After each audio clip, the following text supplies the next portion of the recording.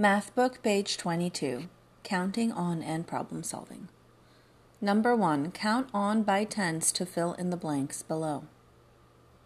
Number 2, Lydia rides her bike 3 miles from her house to the store.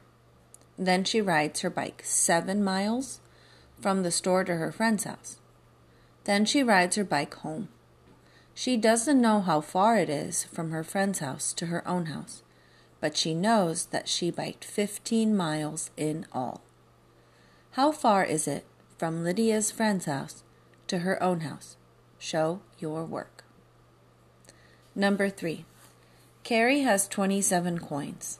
Serhat has 18 coins. How many more coins does Carrie have? Show your work.